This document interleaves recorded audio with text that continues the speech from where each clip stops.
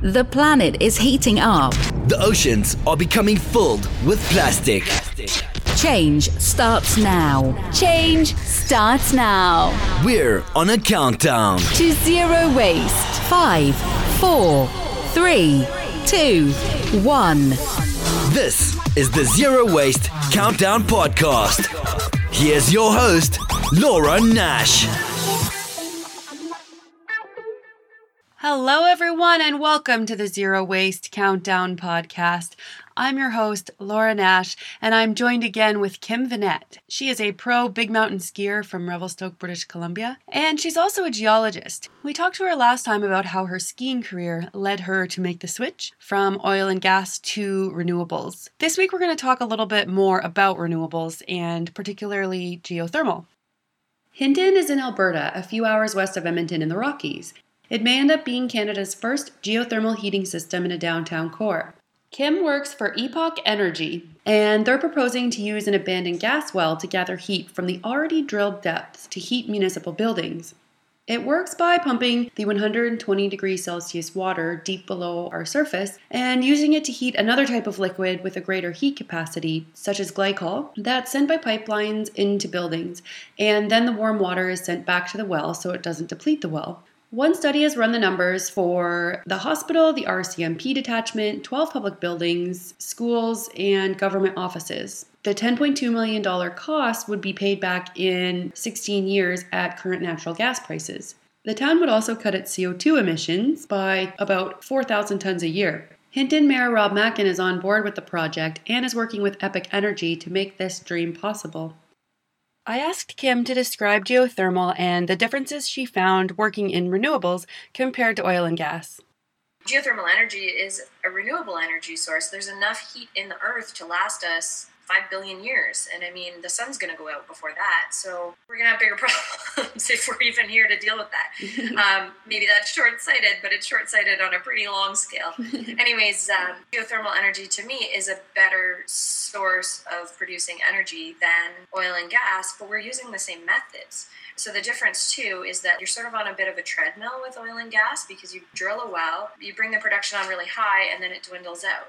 When you're dealing with geothermal energy, with a properly maintained reservoir, there are places on Earth where the same well has been producing for over 130 years. So you don't get on that treadmill. You know, there's the first time we bring a drilling rig into some remote town in British Columbia, I think it's going to turn a few heads. But part of what I'd like to do is continue to green those processes. So make those drilling rigs not quite so scary, you know, and not use a whole lot of diesel and not cut down a whole lot of trees. You know, if somebody wants to get on that process, I think that's a really good idea.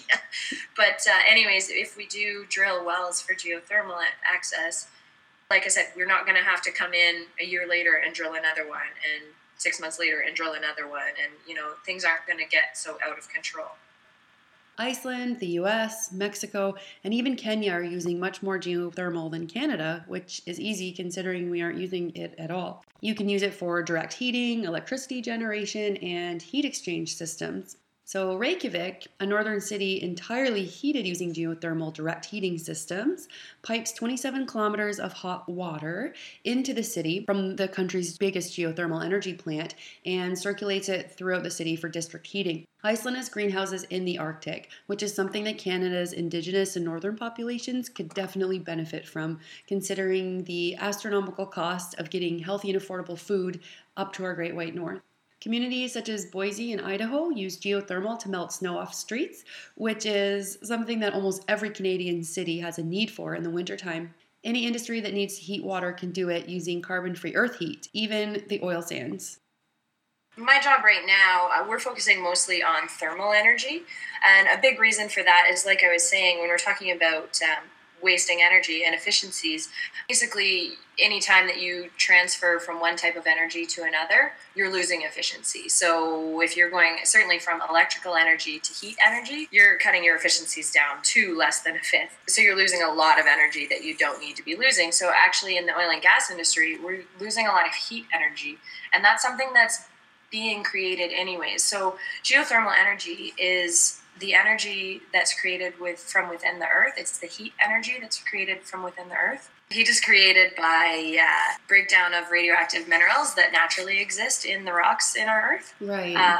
And then it's also conducted from the core of the Earth as well, which we know is very hot. The thermal energy would be using the oil and gas industry, and that's why there's a difference between geothermal and essentially thermal energy. When we drill wells for oil and gas, some of them are really deep in the oil and gas industry. A lot of the reservoirs that we're accessing are 3 kilometers or more deep. And when you go down into the earth even that far, there is inherently heat that's created. And so we're accessing that heat, but think of any sort of oil and gas operation that you see in the news or that you see firsthand. There's a lot of steam produced and there's a lot of heat. There's a lot of times you see pipelines with green grass growing in the middle of winter. That's because there's a lot of heat there. And the heat right now, we're just letting that dissipate into the atmosphere and I guess out into space, really. But we can harness that heat and use it. So the company that I'm working with, Epoch Energy, we're using abandoned oil and gas wells that are now producing water. And that water is very hot for the same reason. So when we bring that hot water to surface, what we're doing is using that hot water and running it through a district energy system. So think of your HVAC system in your home or your ventilation system in your home. We're doing the same thing on a community scale. Instead of taking heat from your furnace and transferring it to each room in your home, what we're doing is we're taking heat from the hot water that's being produced in these oil and gas wells, and we're transferring it to different buildings throughout towns. So these are essentially abandoned wells that aren't being used anymore. I mean, some of them are, some of them aren't. The thing that happens with oil and gas wells is that because water is more dense than both oil and gas, if there's water in the reservoir, the water is preferentially produced. So as you're producing oil and gas, the water kind of moves through the reservoir more quickly towards the wellbore. And so we just say the wells are watering out. And at that point, it becomes really difficult for oil and gas companies to access that reservoir that they intended to drill to in the first place. And that's one of the reasons that in the oil and gas industry, we need to keep drilling wells and keep drilling wells and keep drilling wells, because there's a decline. When you first drill a well, it comes on production with a very high pressures and flow rates and this sort of thing. And then over time, the amount that you can produce from that single well decreases. So for oil and gas companies to maintain the production that they need to bring to market, they need to just drill more wells and more wells and more wells. So you get yourself on a bit of a treadmill, and that certainly affects the environmental footprint that we're seeing in the oil and gas industry, and it certainly affects the amount of consumption of land and other resources that we're seeing in that industry. Are there any negative consequences to having so many wells drilled around British Columbia? Yes, there's so many different things that are affected by oil and gas drilling. A big one for the industry is Indigenous land. There's a lot of traditional lands, especially out west, but entirely throughout Canada. And each company has to make an agreement with the Indigenous peoples of the area to make sure that they're conducting themselves in a way that everyone is comfortable with. So that becomes complicated. And then certainly, like I said, there's forestry issues. There's also endangered species, both on the plant and animal scale. Don't drill in city limits right now, and hopefully we don't ever. I mean, there's a lot of misunderstandings when it comes to how oil and gas is produced.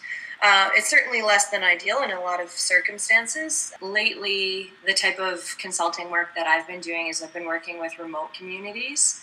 So communities that are further away from our power sources or any sort of energy source, and looking at the resources that they have in place and trying to model each scenario based on availability. Alberta has thousands of oil and gas wells that offer many possibilities. CAN geomapping indicates there are about 5,000 megawatts of geothermal in BC. And for comparison, the Site C dam that you may have heard of is projected to have about a fifth of that capacity. Geothermal has 5 times the potential that this one Site C dam has. 660 megawatts of geothermal would result in over 1,000 permanent jobs, which is about 15 times more than the Site C dam would provide. There's a BC Hydro spokesman who said that Site C offers the best deal for British Columbians, and if the project is terminated, he threatened there would be a price for taxpayers of $3 billion with nothing to show for it. A couple of things with regards to building new dams. At this point, there are other energy sources that are as green or even more efficient in a lot of senses. So they're talking about building some really big dams out in British Columbia.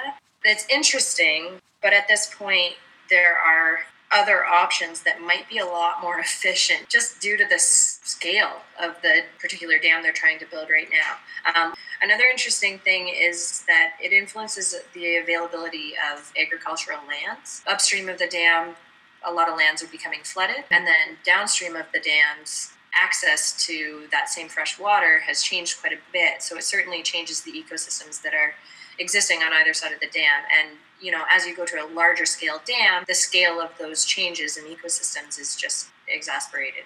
There are a few problems with dams. While it seems obvious that nutrients flow downstream, they also move upstream when aquatic life swim on their own and through the food chain. Scientists are having difficulty finding sturgeon in BC rivers that are under 30 years of age in the Columbia River Basin, and this has them worried. Sturgeons have remained unchanged for the last 175 million years. Their size and appearance make them a West Coast marvel and tourist attraction. They can be as long as a school bus and live for over 100 years. Dams harm sturgeon populations by trapping nutrients, blocking access to traditional spawning grounds, eliminating flooding that creates new spawning areas, and the decreased water flow coming out of dams makes it calmer and easier for predators to find and consume juvenile sturgeon. Since the Libby Dam in Montana was established in 1974, sturgeons in that river basin have not been able to breed successfully. No breeding equals extinction. In university, I remember reading a paper that predicted in order for sturgeon to thrive, they likely need nutrients that come from the ocean. But when dams block that upstream flow of nutrients into the interior watershed, it spells disaster for fish species like the white sturgeon. Over the summer, I visited the Revelstoke Dam and took the tour. I love to see how things work in person, so I thought the tour was actually really great. But I was super disappointed when I asked the tour guide, where are the fish ladders? Fish ladders, although hardly even a band-aid on the problem that is damming rivers, allows a species or two to bypass the dam. The Revelstoke Dam tour guide told me that there isn't a fish ladder because the dam already in place upstream didn't have one, so they didn't see the point. It's likely these dams along the Columbia River Basin will cause the white sturgeon to go extinct. While the U.S. is currently in the business of blowing up dams and freeing rivers, up here in Canada we actually propose more and more dams on our rivers.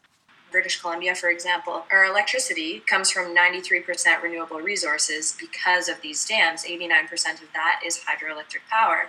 So that's really great. But hydro creates electricity, and electricity is, though very abundant in British Columbia, changing from electricity to heat actually drops our efficiencies by a lot. So you actually need a lot of electricity in order to produce a little bit of heat. And you can see in Ontario how costly that can be. The dams are detrimental in a lot of ways. So we're moving towards other types of energy. So be that solar, wind, geothermal, biomass, that sort of thing is dependent on the location right now. But energy evolves with the technology. Right. And you're right, it totally is dependent on the location, because if you're in a sunny area, then photovoltaic would be an answer. But in a lot of places in British Columbia, it's dark and rainy or snowy and cloudy, Yeah. So we have a 14% chance of sunshine in Revelstoke in the wintertime. Yeah, that's low. You can't run your house on that. No. The best choices for the future are going to depend on technology and our access. So, Kim, do you have any recommendations going forward for zero wasters who want to do the best thing possible and reduce their waste in terms of energy? If we're talking about garbage, the garbage creator in the energy industry is going to be solar voltaic cells. You're going to be getting rid of batteries and you're going to be getting rid of old cells. And as these things become more efficient in the future, you're just going to kind of power through more and more. You're creating a lot of waste by using solar. I think the thing that people don't understand is once the solar cells are, say, on your roof in your home, you're pretty self-sufficient at that point, but there's a big process that goes into getting them there. There's a big process that happens after the fact. Is there any chance of recycling them in the future? Yeah, that's something that people are working on, certainly. Yep, hopefully you'll be able to upgrade them hopefully there'll be less and less waste, because it is, in certain areas of the world, it can be extremely powerful and extremely efficient, but that's one of the biggest things they're working on in that particular industry. Yeah, solar's interesting for a lot of reasons. We're still developing the technology, and so we're actually only getting about 14% electrical efficiency from these solar voltaic cells that exist. By comparison, hydro gives about an 89% efficiency. Oh, wow. So not only are we not getting great efficiencies, in a place like China, that's where a lot of the photovoltaic cells come from. So they have a lot of access to those. But, I mean, when we're talking about zero waste, we kind of get into this area of these solar panels have a lifespan, generally about 20 years. But if you're only getting 14% efficiency, what are you going to do in that 20 years? As the efficiency becomes better, are you going to probably ditch your solar panels and get new ones? Or are you going to kind of stick with what you have, stick out the 20 years and get really low efficiencies? Yeah. I mean, it's sort of a moral debate, but that's one side of it. For me, the more important side of it is that because it's an intermittent power source, because you can only gather power when the sun's out, you have to store it somewhere. So storing it in batteries is your best option right now. And depending on the type of battery, you can certainly get ones that are sort of more inexpensive that last up to 5 years, or you can get bigger, more expensive batteries that last the life of your photovoltaic cell. But the big thing for me is, where are these heavy metals coming from that are going into all these batteries? I mean, it's super interesting that we're using electricity instead of oil and gas, but if we look ethically at how oil and gas is produced versus how these heavy metals are produced throughout the world, and where are we getting these heavy metals from, it becomes sort of an interesting moral debate as to really what are you prioritizing? Are you prioritizing emissions, or are you prioritizing human rights and later on waste and garbage? I would assume that a large amount of oil and gas is probably used in the production of photovoltaic cells. Yeah, for sure. Production and transportation, because like I said, China is the biggest producer of PV cells right now. So, I mean, these cells that we're using in Canada are largely coming from across the planet. I'm gathering that it's probably best that we still use dams, but it would be really nice if they had fish ladders, perhaps a combination of hydro and then as well as harnessing the thermal energy for the heat sources. Right, so that's kind of what makes what I'm doing appealing to me right now. That's what's drawing me in this direction, is knowing what I know about different energy sources and looking at the scheme of energy distribution. I'll talk about British Columbia because that's where I am, and that's where I'm working. I'm also working in Alberta and the Yukon. Right now, I'll just talk about British Columbia. We have a lot of small, remote towns. It's a little bit different than Ontario, where everything's kind of set up along the 401 corridor. In British Columbia, we're really, really spread out. So when we look at the hydroelectric grid,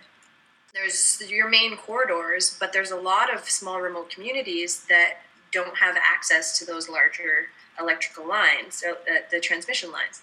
So we're focusing on these smaller communities, and creating energy at a smaller scale is sort of interesting, because I think all of these sources, well, a lot of these sources anyways, become more economic at larger and larger scales. Mm-hmm. So I'm not even interested in providing energy to the larger centers, but my work in working with the smaller centers should strengthen those larger centers as well, because instead of transmitting their power elsewhere, they can kind of keep it close to home.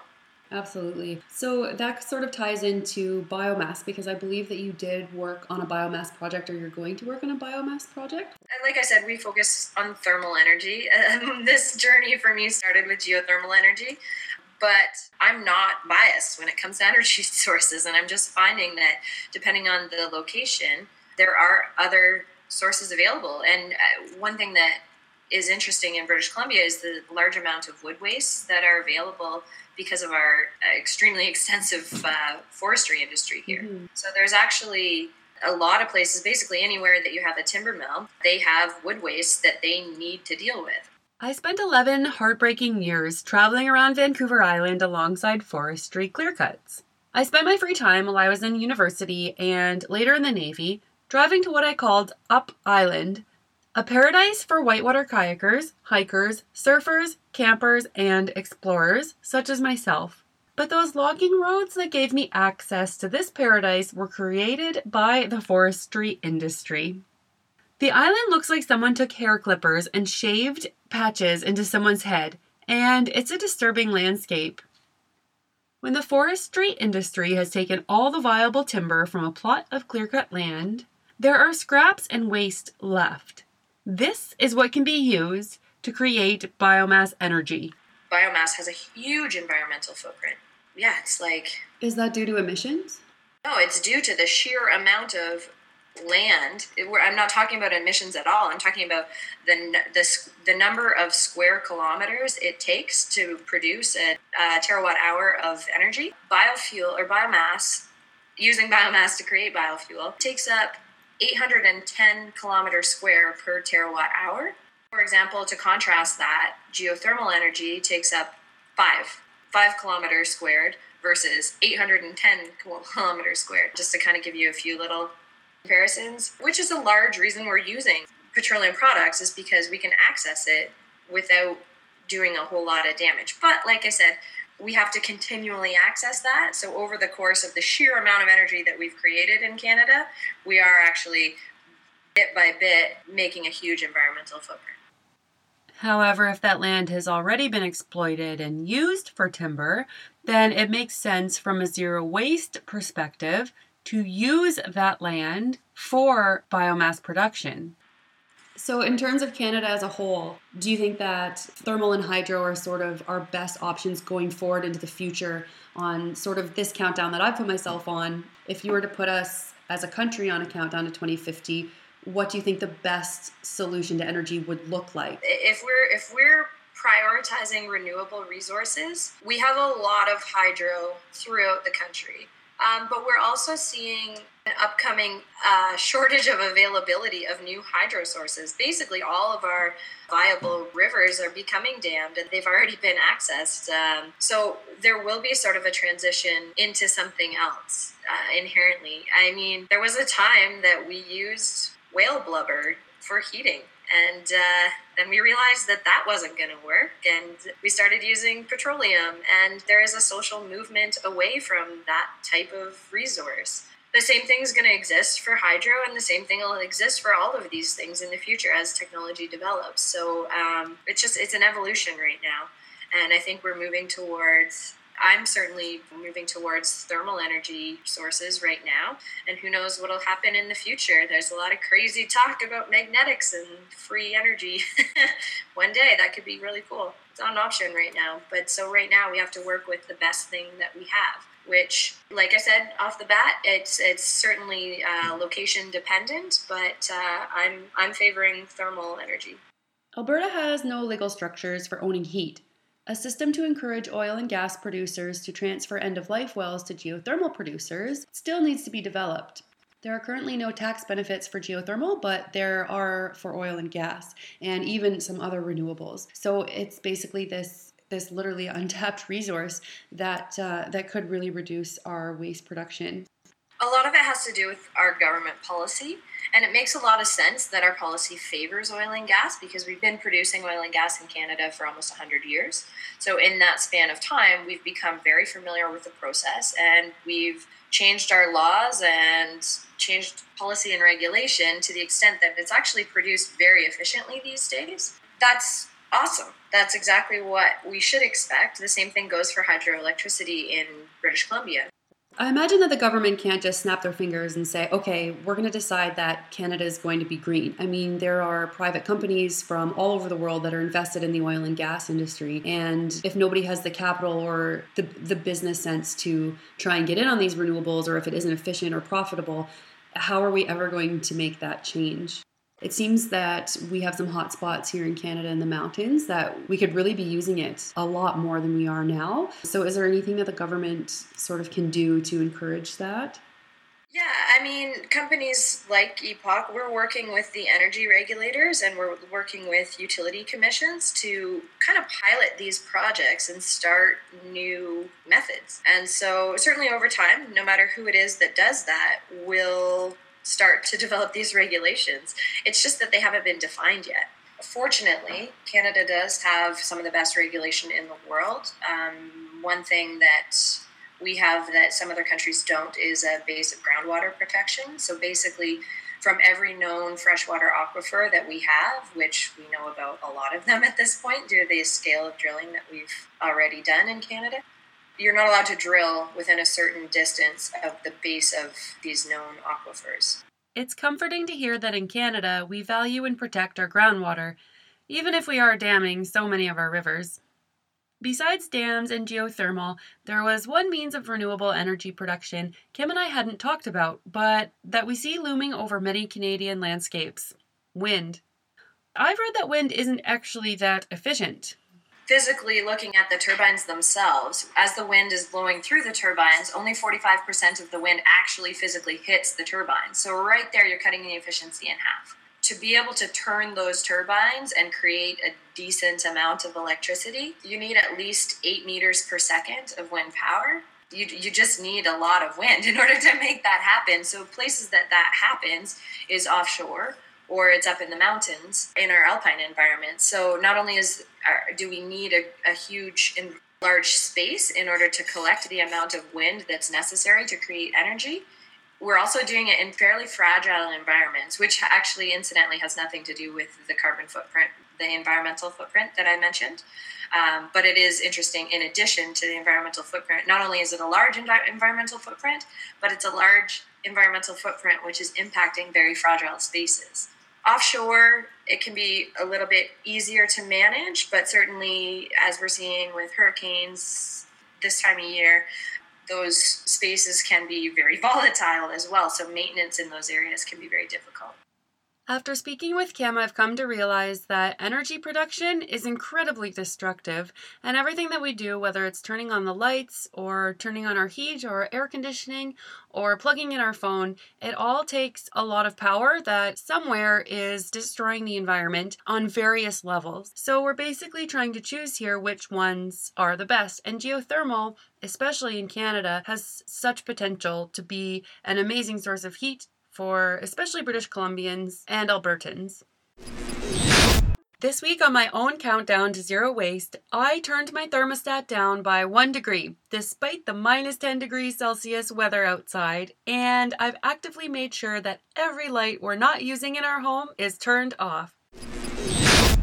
Thank you for joining us on this geothermal episode. It's important to know where our energy comes from and what we're using in our everyday lives. Next week, we're going to be joined by a couple who gave up those amenities of electricity and power for 6 months and hiked the entire Pacific Crest Trail. They're going to be talking to us about zero waste and how the trail changed their lives. Next time on the Zero Waste Countdown podcast. Change starts now. This is the Zero Waste Countdown Podcast.